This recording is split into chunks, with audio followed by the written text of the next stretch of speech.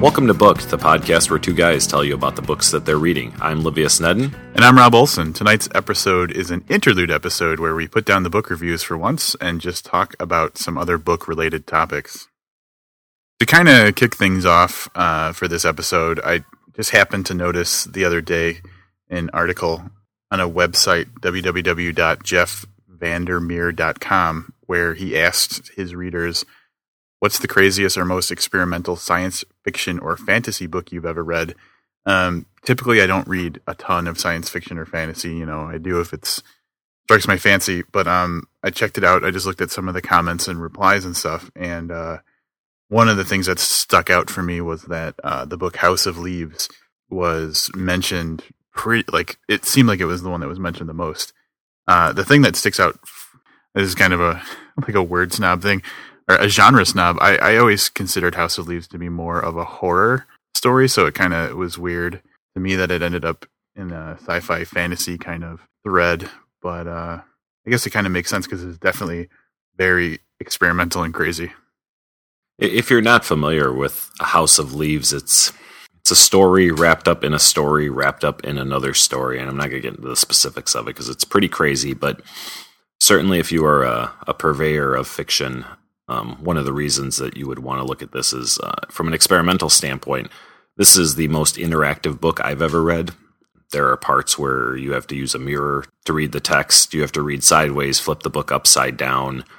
At one point, if memory serves correctly, there's just a sentence per page for a while. Anytime the word house appears, it's in the color blue. And there's a section that you actually have to decipher kind of a code. You're kind of told there's a code in this text, and then when you read through it, it actually gives like an extra message when you write down all the stuff.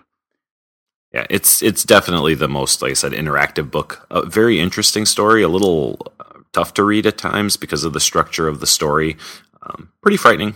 I mean, it was a great as a horror book, and I have to agree with Rob. I don't know that I would consider it sci-fi or fantasy. But definitely with the question being what's the craziest or most experimental book, even if it was a romance, you'd have to include it at least in the crazy and experimental categories. But that's kind of where I get stuck because I'm trying to think of, we could talk more about House of Leaves in a minute, but I'm trying to think of other books that I've read that are crazy or experimental, and I'm coming up kind of short. Obviously, some of that might have to do with our particular choices. I mean, we kind of tread along the same lines in the stuff that we read, and I think that if we read more sci-fi or fantasy, we might run into more of that. But from a structural standpoint, I don't know that there's anything out there quite like House of Leaves. Yeah, that's a good point. I mean, you've got the Raw Shark texts by Stephen Hall, which has a similar kind of experimental layout to the book, but yeah, as far as the structure of how you read the book, House of Leaves is it throws all convention out the window. And still manages to provide a really good story. So, I mean, yes, the book is very eye-catching, and even if you don't want to read it, if you come across it at the Borders or Barnes & Noble, flip through it, I mean, just to see what we're talking about. But it is a lot of work went into it, and I have to give them credit. A lot of people who weren't fans of the book just called it gimmicky, and you know what? If it was gimmicky, it did the job. No book that I'm aware of has been written that was anything like that. Yeah, good point. His follow-up wide-release novel, Only Revolutions, kind of shares in the craziness a little bit. It's a story about two eternal teens told through over the course of hundreds of years in poetry prose. But one side, if you read the book, from front to back, it's the boy's story told in poetry moving forward in time. And then to get her point of view, you actually flip the book over and start from the back, and it goes backwards in time, if memory serves correctly. It was one that I couldn't get through. I mean, I think it was my third try before I got through House of Leaves. Only Revolution, I think I've tried that 3 times too, so it's still on my long list of books to read. But very crazy. As a matter of fact, the recommendation is that you read each character's story 8 pages at a time, and that's how it makes the most sense. Yeah, House of Leaves, when I read it, Livius warned me. Livius, as always, was the person who recommended it to me, and warned me about how difficult it was. So I actually didn't start reading it until I was laid off in 2008, and I had absolutely nothing else to focus my time on. And I blasted through it, but it's because it was really the only thing that I was doing. So haven't read Only Revolutions yet or given it a shot. I'm pretty much just waiting until I get canned again. Who knows? That could be any time now. Any day. His newest book, and this is all rumor as far as I know, there's no official word, but my understanding was from, I think it was from his Twitter post, that he delivered his newest book, or at least a volume of his newest book, to publishers on 2 iPads. And my understanding is that it's a multi-volume story about a girl and her cat. So I think we can expect a little more from Mr. Danielewski in the strange department, at least in how that book is going to be read. So hopefully I don't have to buy an iPad just to read the book. But I got to tell you, if anything is going to push me over to buy an Apple product, that might be it. Wow, that's saying a lot, knowing your love for Apple. Love my Apple. My new computer is white and silver. It's kind of like an Apple. Yeah, all right. I was going to get all snobbish and I backed off. So yeah, Danielewski and House of Leaves. That's one of the books where if I'm talking to someone who is a professed lover of reading and just reads a lot or is looking for something out there, House of Leaves is something that I recommend. And I don't know, I was just thinking about this kind of. Do you have kind of a list of books that you most frequently recommend? Like some kind of go-tos or anything? I do. I mean, the ones that I recommend the most are always the ones I love the most. I've probably recommended House of Leaves to every avid reader, or even if they weren't really avid, if they kind of lean towards the strange, or I thought, that type of almost puzzle book would appeal to them. It's hard to say. You always go to your favorite authors and your favorite books. A lot of times the recommendations are based on who that person is. I've made recommendations to people who don't read, and House of Leaves isn't something you throw to someone who reads a book every 3 or 4 years. You kind of knowing them, is it going to be a noir book? Are you going to recommend Anthony Neil Smith or Christopher Bear? Do they like comedy? Go to something like Apathy and Other Small Victories, or Crooked Little Vein from Warren Ellis. It kind of depends. I mean, I have some very strange books. One of Susan Kay wrote a book, I don't even think this is in publication anymore, but called Phantom, which was an alternate story. I shouldn't say alternate story. It was a Phantom of the Opera, but told through many different eyes over the course of Eric the Phantom's entire life. Huh. So that's something I throw out there, not very often. I don't think I've ever even mentioned it to you. I just don't think it's something that you would like, but I have recommended that to people who, I thought that would appeal to. So the recommendations are usually based on who I'm talking to, right. And that's kind of how I go. But yeah, that's a few of my favorites there. All right. And how about you? What do you recommend to people? Yeah, I guess you make a good point. It really depends on the person, but I think I do have kind of regular stable of books that I try to push on people just because they resonate so much with me, and you will make fun of me for this, but practically I can find a Kurt Vonnegut book for practically anybody. Which Livy's is he your uncle? I mean, were you related to Kurt Vonnegut in some way? Or, royalty checks are coming to your house?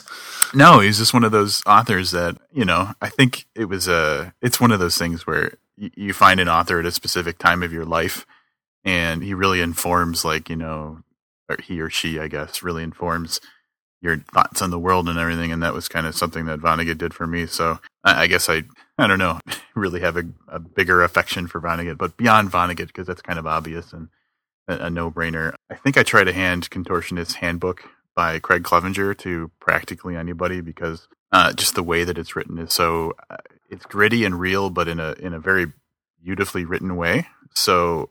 And I might be fooling myself, but it's one of the books that I think that practically anybody could read and enjoy on some level.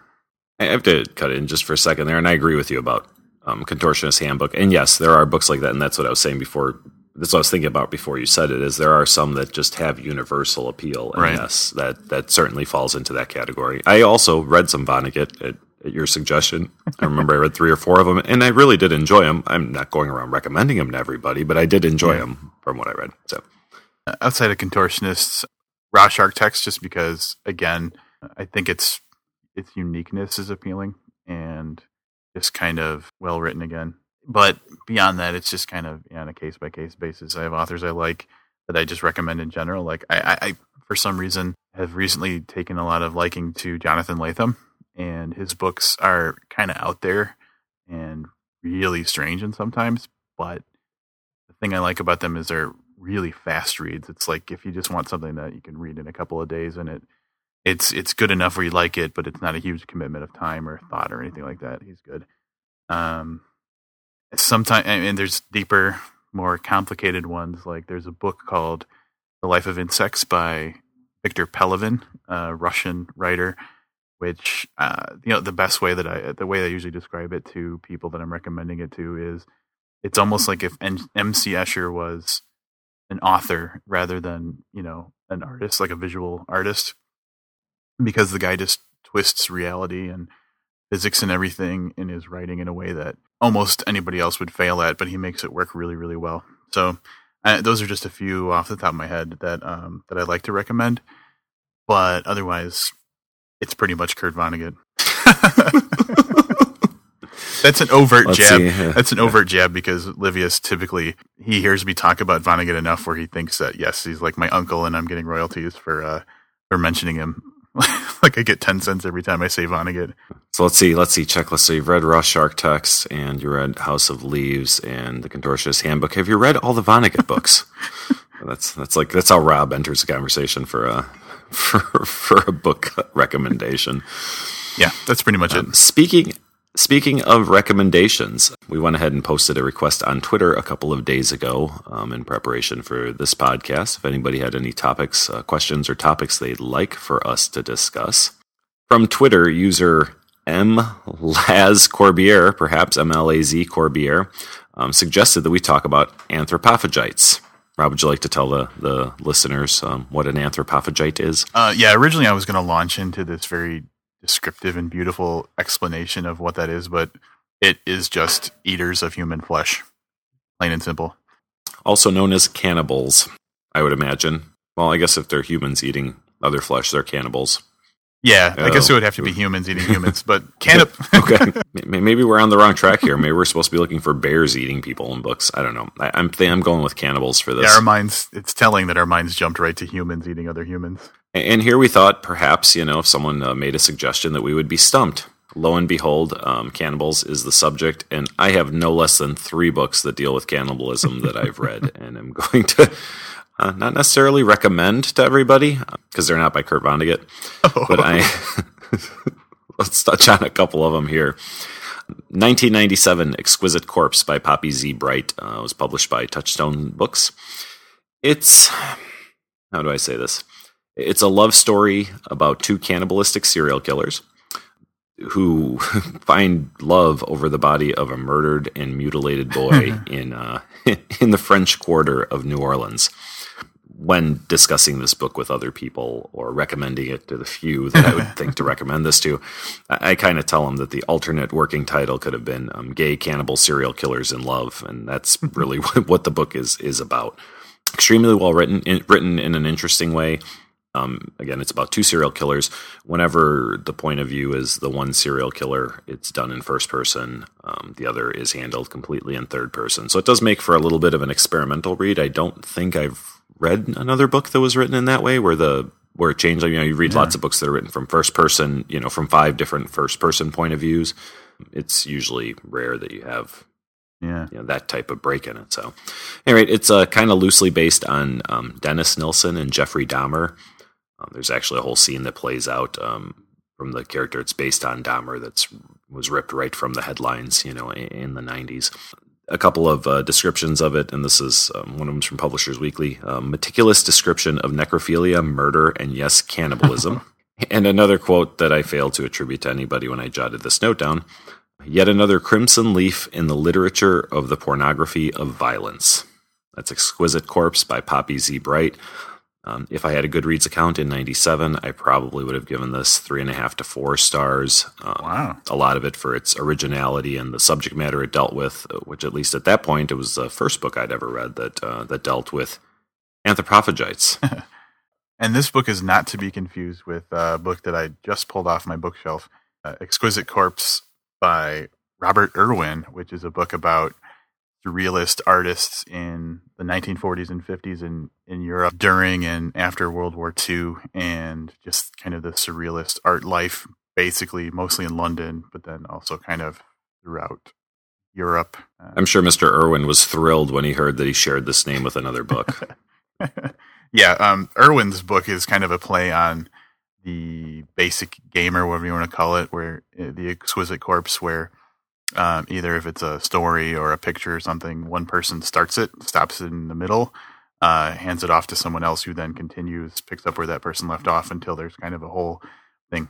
So extremely different, and it was an all right book.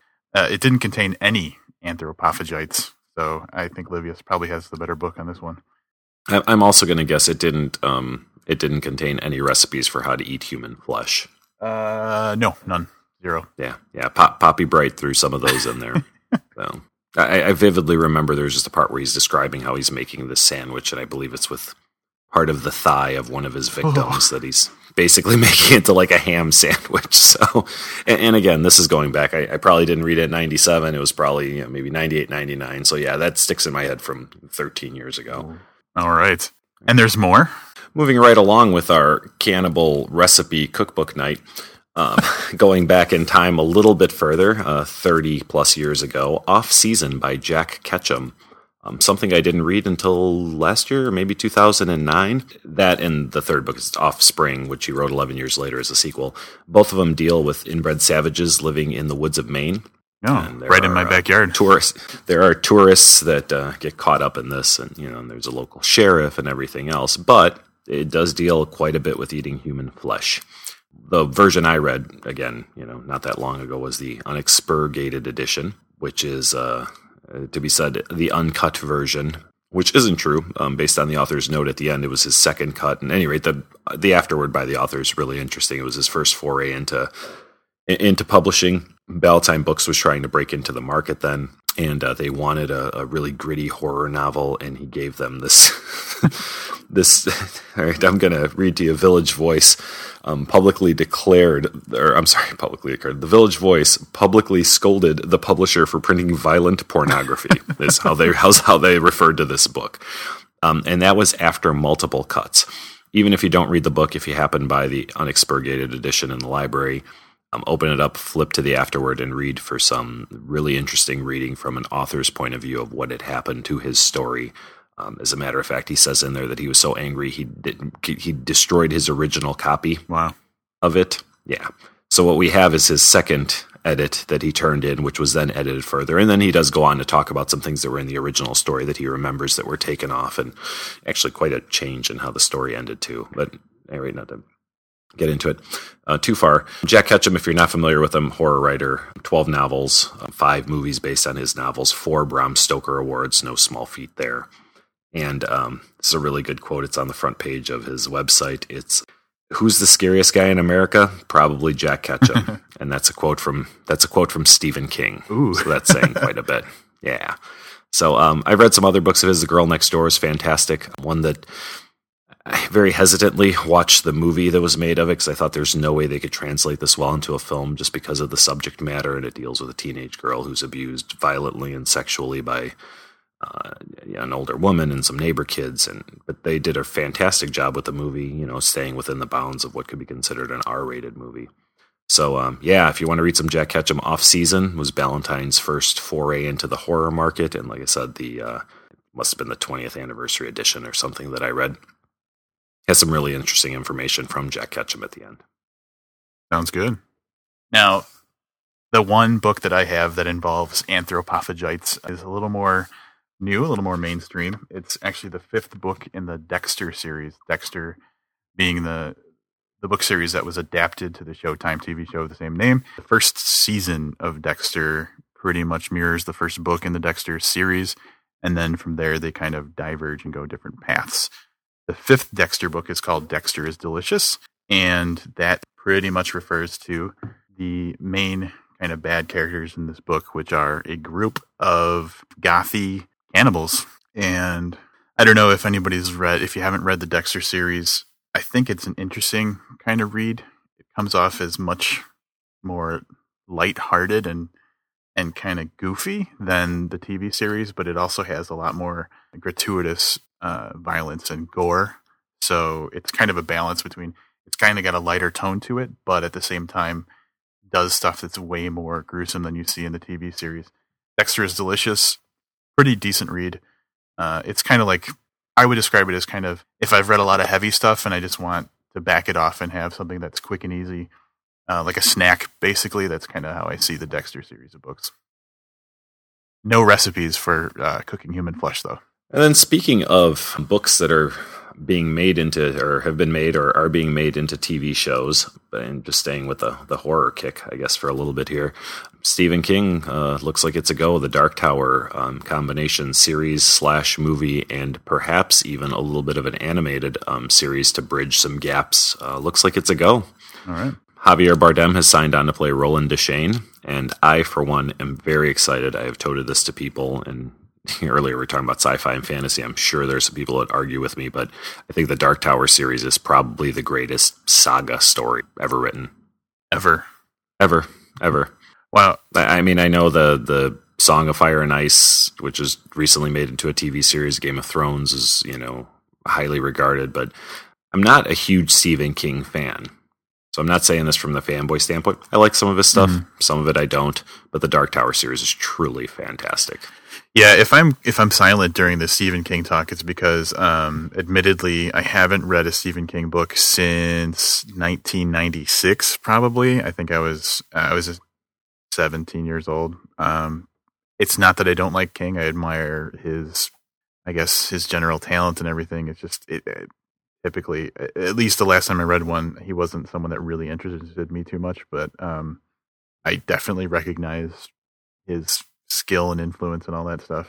The Dark Tower series is one hell of a commitment to make. I am just pulling information out of the air here, but it's 8 books, and it's got to be 3,200 pages, maybe 3,500 pages roughly. He creates this whole world that kind of encompasses, much like Stephen King is known for, doing little cross references in his books. The world that the gunslinger lives in is, kind of encompasses a lot of the Stephen King world. So longtime fans get some treats in there that some other people might not get. I don't think you're really missing a whole lot if you haven't read a lot of other Stephen King, but it's just a fantastic story. I'm a big fan of random or gratuitous crossovers from other non-related stories. I think that's, if it's pulled off well, I think it's, like you said, really gratifying for like good big fans. Have you gotten around to seeing Game of Thrones yet? No, I haven't. I've watched the first 2 episodes. Very good. I've heard good things, but again, something I'm not really too familiar with. It's supposed to be one of the most expensive TV shows produced, and it really shows in the sets and the scenery and stuff. So I haven't quite developed a real feel for it yet. We're only 2 episodes in. The first episode was a lot of setup, so I was a little hesitant on how that was going to go. But I really like the second episode, and now I'm currently a week behind. It's on my DVR, and I'm going to probably be watching that sometime this weekend. But it's another very successful fantasy book series that's been made into what looks like a successful TV show. It's already been renewed for a second season after the first night ratings were in, I think. Wow, yeah. So Dark Tower, by far the best saga ever written, huh? Not Harry Potter? I wouldn't know. I haven't read Harry Potter, but I'm going to take a chance and say that from what I've seen, I remember seeing part of the first movie. I think that Roland Deschain would eat Harry Potter. That's pretty much where I'm at with that. I kind of knew that would be a reaction, but I don't know. I thought the Harry Potter books were good for what they are, and I'm very ridiculously excited about the movie coming out. I'm not a fanboy about it, but I get kind of excited knowing that the movie's coming out. You're not a fanboy, but you're ridiculously excited about it. I guess I should be thankful. It's not often that you come across the name Livius in literature, and I remember you sending me a photograph of a page from a Harry Potter book that had my name squarely planted on the middle of the page. I can say with 100% certainty that that's the only time I've seen that name in any kind of book ever. And yeah, book 7 of Harry Potter, one of the very, very minor characters, no slight to you, is his name is Livius. Let's see, what else do we have in book to TV news? True Blood coming back here very shortly. I'm very excited. I thought last season started off a little slow, but really picked up. Introduced one of the best characters we've seen on that show, and probably since it started. Elseed? I'm very excited about that coming back, yes. I'm glad you mentioned True Blood because it is such an enigma to me.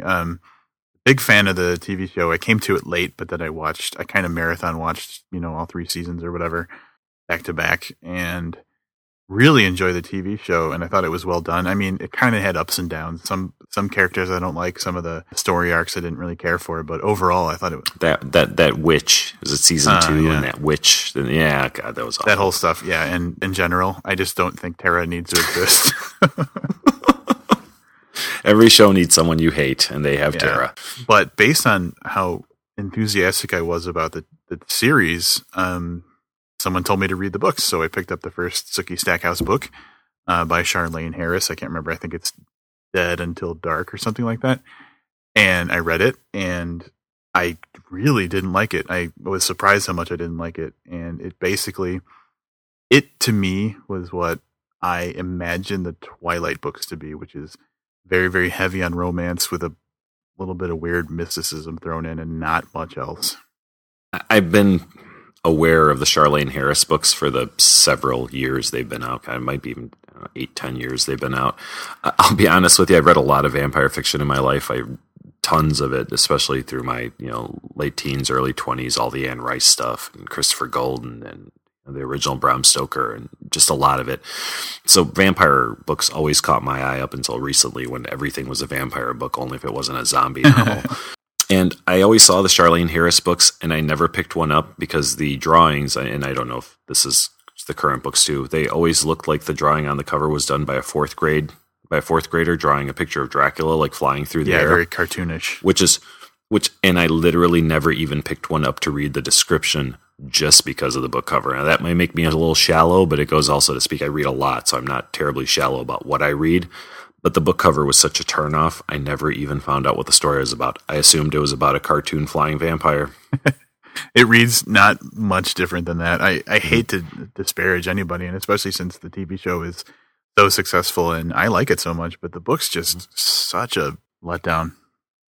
I have another friend who recommended him very, very, very, very highly and went on for half an hour to talk about how the relationships in the book are different and how Bill is not a very central character after the first couple of books. And just went on. And then I talked to you shortly thereafter, and you told me just don't read them. The people that, and I don't want to alienate anybody who might be listening to this, but I see the people that I could see enjoying this would, the Sookie Stackhouse books would be people who read a lot of fanfic, because it seems like it's like, if you could imagine fanfic that like was original and not based on something else, it kind of seems like that's what these books are written like, if that makes any sense. Just in case anybody's not familiar with fanfic, short for fan fiction, where fans of a TV show, a book series, a comic book go on to create their own short stories based around the characters. Something that I don't believe started with the internet, but certainly it became something really, really big in a way for those people to communicate and share stories. There are TV shows that have been off the air for years that continue to have fan fiction forums where the fans have continued on writing the stories that they would have liked to have seen. Yeah, or alternate plot lines or characters that like these characters hook up or that didn't in the show or whatever. But I think someone should write the story where Charlaine Harris travels into the future and watches True Blood, and that inspires her to write a series of novels based on a character, Sookie Stackhouse, which later inspires True Blood, because that's kind of what it feels like. Okay. I don't want to disparage anybody, but here's what we'd like for you to do. Write some books based on the TV show that were based on your books, and that's what we're going to read. So, like I said, I have no exposure to the books. As a general rule, if I start watching a TV show, I don't go back and read the books. The other way around will work just fine, although I don't think I've run into that just yet, where I've read some books that became a TV show. Obviously, I'm sure we've all read books that became movies, and I'm always in a big hurry to see those. And sometimes before seeing a movie, if it's a book, I'll try to read it beforehand. But yeah, with TV shows, I guess I'm hoping for 4 or 5 seasons at 12 to 16 weeks of entertainment over the course of 5 years, and to spoil that with a couple hours of reading a book here and there. I think I'll take my TV entertainment that way and continue to read books that I haven't seen the TV show for, if that makes sense. That's fair. I'm kind of the opposite. I'm a completist, where if I find out that something I've watched is inspired by a book or anything like that, I kind of want to know the story from all angles. So I understand what you're saying about not wanting any major plot points spoiled or anything, but for me, it's just like it goes to like a holistic approach to the story where I want to see every kind of version or angle on it that I can. One of the few times, and this isn't TV related, but one of the few times I did that with a movie where I saw the movie and went back and read the book, and it may be the only time I've actually done this. Fight Club, and that turned me on to Palahniuk. I've read everything he's written, with the exception of Rant, which I've read halfway through twice and kind of lost my footing in it.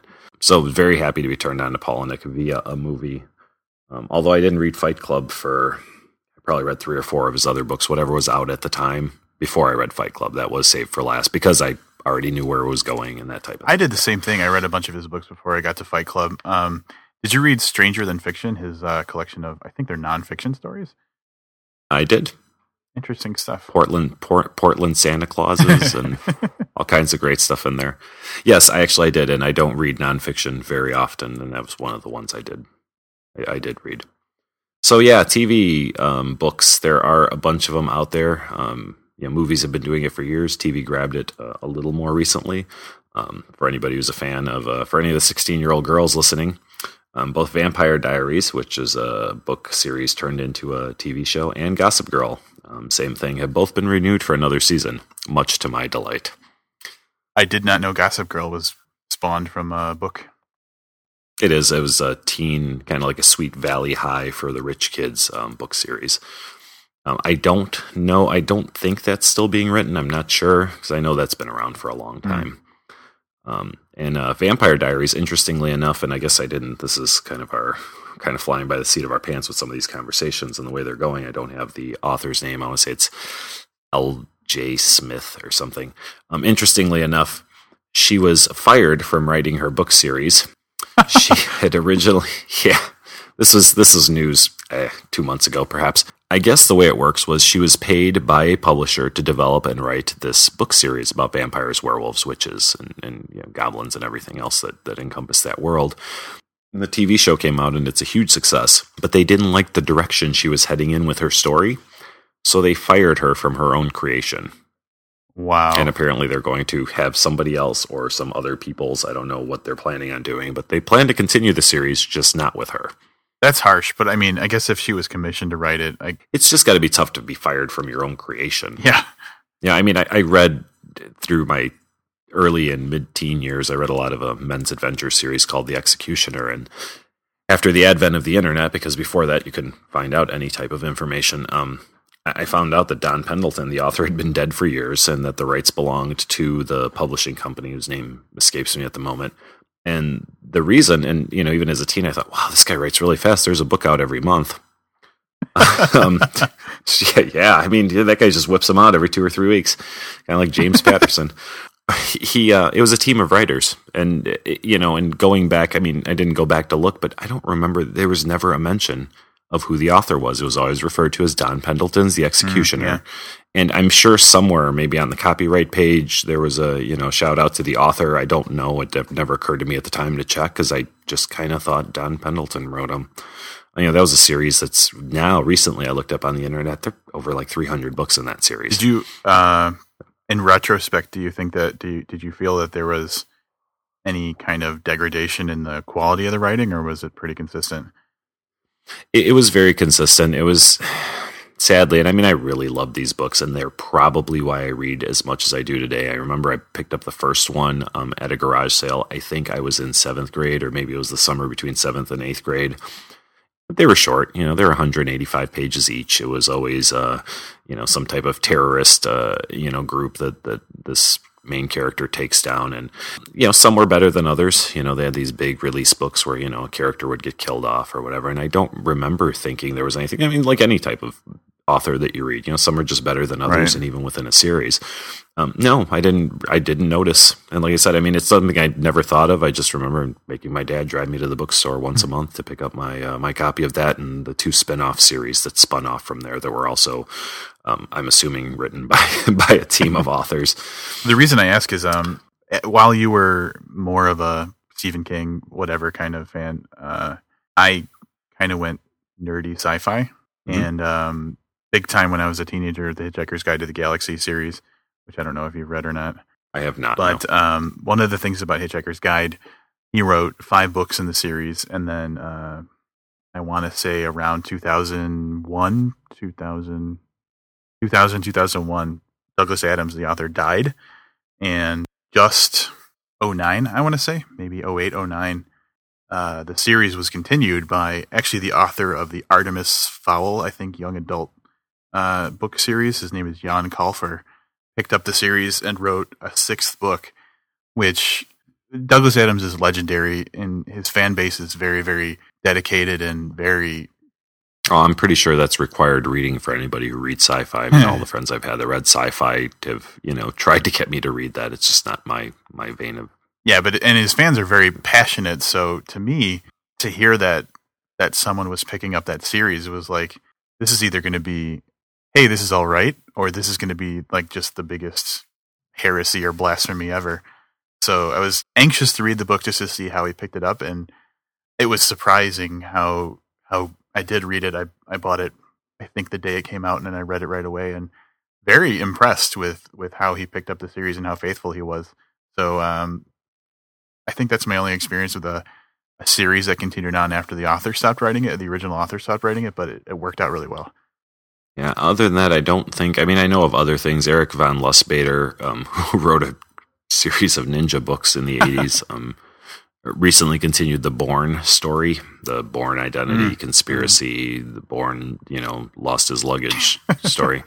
So he recently picked that up. So I think there's a lot more of that coming, and I don't know, publishers are hurting nowadays, and that's, some of it has to do with digital books, some of it has to do with, I think, less people read, but the publishing industry has been in peril for a while now, and I think that some of that has to do with just renewing excitement instead of creating a new series where you commission someone to pick up a series that everybody knows. Everybody knows The Hitchhiker's Guide to the Galaxy. Yeah. If you've read it or not, you've heard it, you've seen the movie, you've something. So, I mean, it's something on a shelf that's going to jump out at you versus this is book 1 of my new science fiction story or my new vampire story or whatever. Yeah, and a huge example of that actually, that my brother is a huge fan of, that I've never read even one book of, the Robert Jordan Wheel of Time series, kind of a similar situation.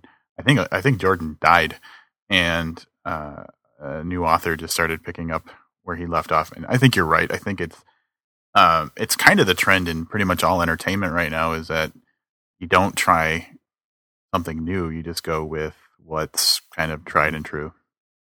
And here's the scary part of that. So, depending on how many years we want to go back with the statement we just made about not starting new, you mentioned Twilight earlier. There was something that was a new series that, is it original in any way, shape, or form? No. I've read a lot of vampire fiction. A lot of that stuff's been around for a while. But there's someone who wrote a new series and, is probably the second most successful female author, second only to the lady who writes Harry Potter or wrote Harry Potter. J.K. Rowling. There you go. Thank you. I knew you'd throw that out there eventually. I think it was if I hung on long enough. Yes. So there's somebody who did do something originally and came up with it. But a more horrifying trend than that is, and this is in my notes, I just have random thoughts jotted down, but I guess this is a good segue here. Recycling old material is one thing. The trend started with Seth Grahame-Smith. He wrote Pride and Prejudice and Zombies. This is the monster classic book mash-up. And I'll give him credit. I don't know if anybody did this before him. I know that was the first one to make really, really big news and hit the bestseller list. He followed that up with Abraham Lincoln Vampire Hunter, which I really, really liked. I tried reading Pride and Prejudice and Zombies, and literally about 30 pages into it, just couldn't do it anymore. But he started this trend that turned into Sense and Sensibility and Sea Monsters. Here's a couple I came across the other day while I was looking for books for us to review. I really want us to review a horror book, so it's coming. But in looking through horror books, here's what I came across. Wuthering Bites, Romeo and Juliet and Vampires, and Jane Slayer. Ooh, yeah. This is a frightening trend because apparently you can just take a classic that's out of copyright and you can throw, a gorilla or some sea monsters or, a vampire in there and then come up with a really witty title like Wuthering Bites and get a published novel. And I guess I should say these could perhaps just be ebooks. I don't even know if they're in paper publication or not. Interestingly enough, though, Grahame-Smith's first widely published book was called, here's another kind of mashup, I guess, The Big Book of Porn, A Penetrating Look at the World of Dirty Movies, which was a nonfiction history of the erotic art form published in 2005. Yeah, so he went from that, and now he's both of his books are being adapted into film.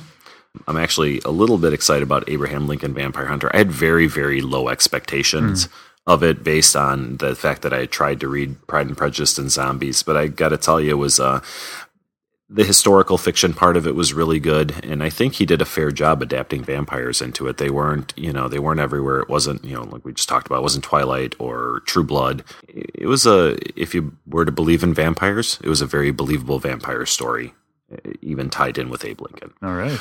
But yeah, the trend of the monster mashup is it's gotten pretty old pretty quick. It's right up there with zombies and vampires now. So I guess all you need to do is you need to figure out what the next big monster is going to be, and you can write yourself a hit series before anybody else does. Which, actually, that's our plan. We're going to try and start a series of very easy to write, very easy to sell, but probably not that great or time-consuming books. Yeah, that's there's probably a website on how to write a best-selling series that we could actually just take the template from. Yeah, change some words. But do remember, Jane Slayer, the name's already taken. Oh. So we'll have to come up with something even more witty than that. Back to the drawing board. That's right. All right. Other than that, the only thing I had on my notes here is we've tossed around the idea from time to time of doing just a quick 15-minute podcast, perhaps every Monday or Tuesday, letting everybody know what books, not all the books that came out, but the couple that are interesting, and maybe picking one that we would be willing to buy and read, that type of thing. And the only thing that really jumped out at me on this list this week was 10th Anniversary by James Patterson and Maxine Petro. And the reason this jumped off the list at me is that it's the first Tuesday of the month, which means Air Raid Sirens and a new James Patterson book. Like clockwork, 10 o'clock every first Tuesday of the month, I guess, because this has got to be his fourth or fifth novel this year already. It's May. Yeah. Wow. Yeah, and now do you see why I thought maybe Don Pendleton was really writing a book a month? James Patterson can do it. Why can't Don Pendleton? Well, that raises the suspicion. Is he actually writing the books, or is he? He has been co-authoring a lot of books, which I don't know what is required for you to be a co-author. Like, what percentage of that book you have to put down, or are you just involved in the idea?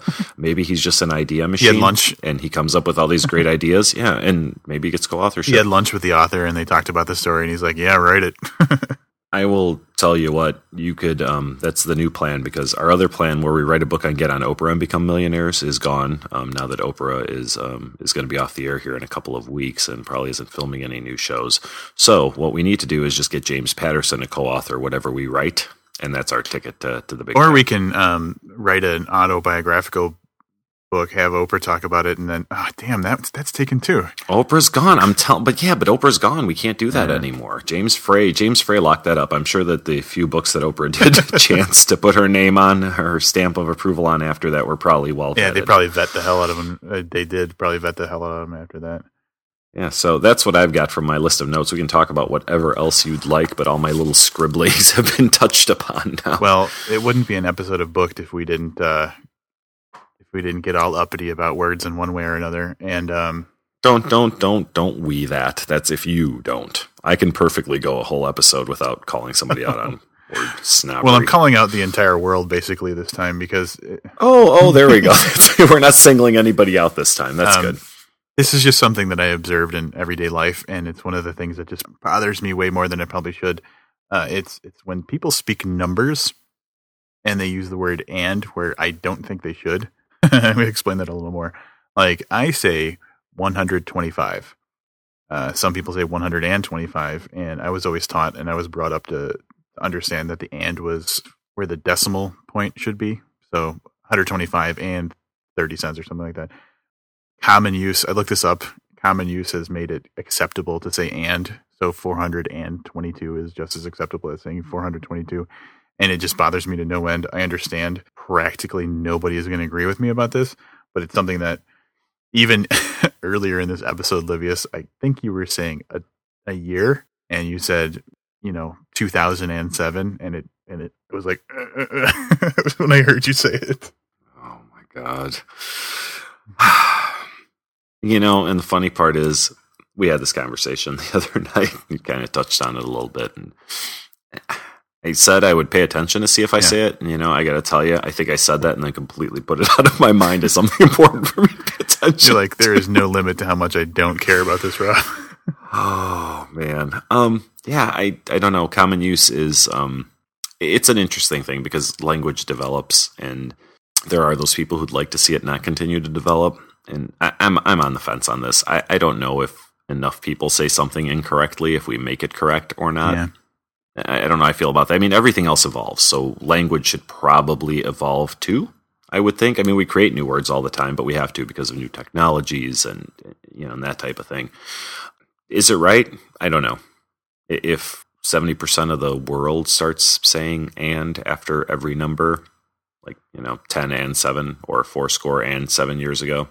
You had to bring Abraham Lincoln into it, didn't you? Well, it was a nice little segue from our previous segment, so I don't know. Perhaps you're just un-American if you can't agree with good old Abe. Yeah, I don't know. If enough people say it, does it make it right that it's said that way? Stephen Fry, one of his essays that I caught on probably IO9, and only because it was done in a very visually stunning way by somebody else, touched on the topic a lot. And it was kind of interesting because he said he grew up being, the equivalent of a word snob and constantly calling people out. And that as he got older, he decided that, if people want to express themselves, however they express themselves, especially the minute, words that have a slightly different sound and have a completely different meaning. What was the one you had mentioned a couple of podcasts ago? It was from 3 seconds, I think. Oh, no, disorient and disorientate. Yes. Yeah. His whole take on it was whatever, so apparently acceptable use. So Stephen, widespread use. Kind of, apparently he's given the liberty if enough people do it, as long as you're getting your point across and making a point that it really doesn't matter how you say it. And I'll be the first one to admit that I'm like the biggest hypocrite when it comes to that, because I use words either completely, the wrong way, or I'll latch on to some new use of a word if I'm just into it. So I'm the giant hypocrite when it comes to that. But at the same time, yeah, I guess it's one of those things where I just pick and choose what I want to adhere to the rules and what I don't. Some brutal honesty there, man. I'm proud of you. I own it. All right, so we didn't mention this earlier. The Interlude podcast is here because we'd like to keep something fresh on the table all the time, and we're kind of stumbling through our most recent book a little bit, The Pale King by David Foster Wallace. Rob predicted this book would be a little tough to get through, and so far he's pretty correct there. I'm having some trouble getting through it. It's just going a little slower than we thought. True to form, it is a little difficult to get through, but I not in a way where it's like boring or poorly written. I think it's just challenging.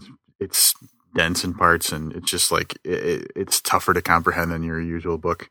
One thing that I'm really enjoying, being a native Chicagoan, I guess I should say a displaced Chicagoan. Currently, I live in Vermont.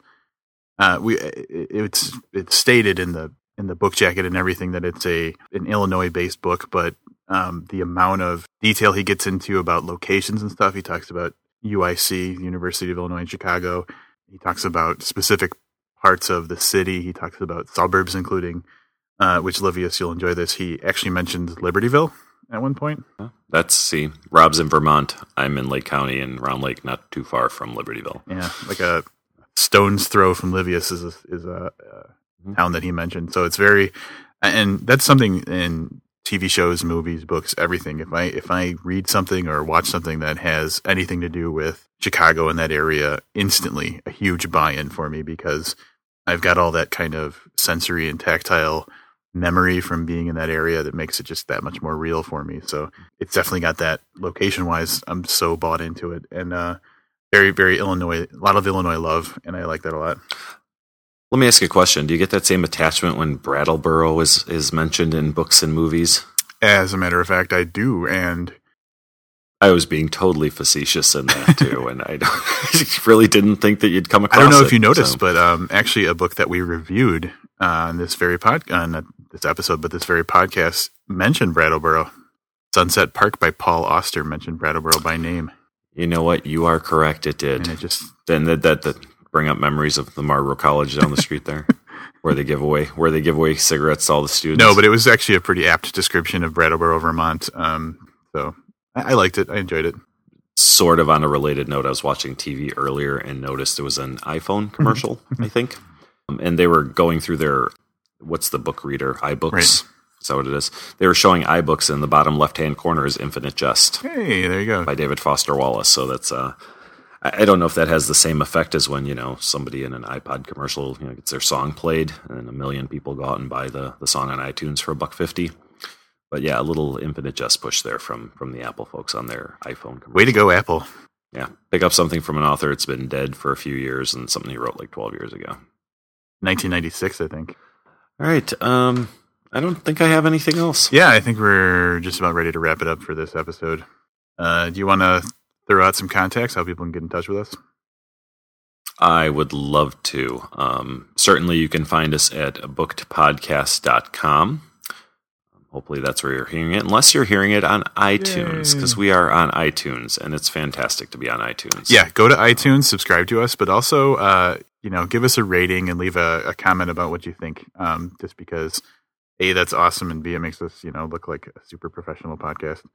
That's correct. You can catch us on Twitter at Booked Podcast. You can email us, bookedpodcast@gmail.com, and I could just go on and on. So if there's some social media outlet you're interested in, just look for Booked Podcast. We're probably in there somewhere. Yeah, and in addition to rating us on iTunes and everything, if there's anything you'd like to see us do differently or better, or that you really enjoy that you'd like to see more of, on our website, leave a comment on one of the episodes, or just in the About page or anything like that. We'd love to hear any feedback you have about what we could do better, or what we're doing really good.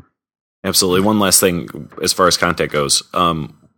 We'd mentioned before how we love the small press and the small authors who are trying to make their way in the big, big world of publishing. We do kind of have scheduled out what we're reading for the next few podcasts, but if you're interested, drop us a line if you'd like us to review your book. A couple of notes really quickly. We'd like to review your book, but we do have some qualifiers. Please send us a book only that's completed, that's either been recently published or is soon to be published, and we're more than willing to work with you on when you would like that review to drop on release date, prior to release date, or whatever. Just the way we've gotten a couple of requests. Some of it was incomplete. Some of it had been around for a while. So that's kind of it. We'd love to read your book. We're going to try to do that fairly often. I think maybe once a month, where we go to the small press, maybe more often, depending on what pops up. We're willing to bump some bigger books to do something if it's the right thing to do, if it's going to coincide with a release, or to help out a smaller author. And another thing for small press authors that are interested in us reviewing your book, like Livia said, it has to be complete, but also something that is available for anybody to acquire, either in book format or online somehow. And that'll do it for Booked this week. I'm Rob Olson. And I'm Livia Snedden. Keep reading.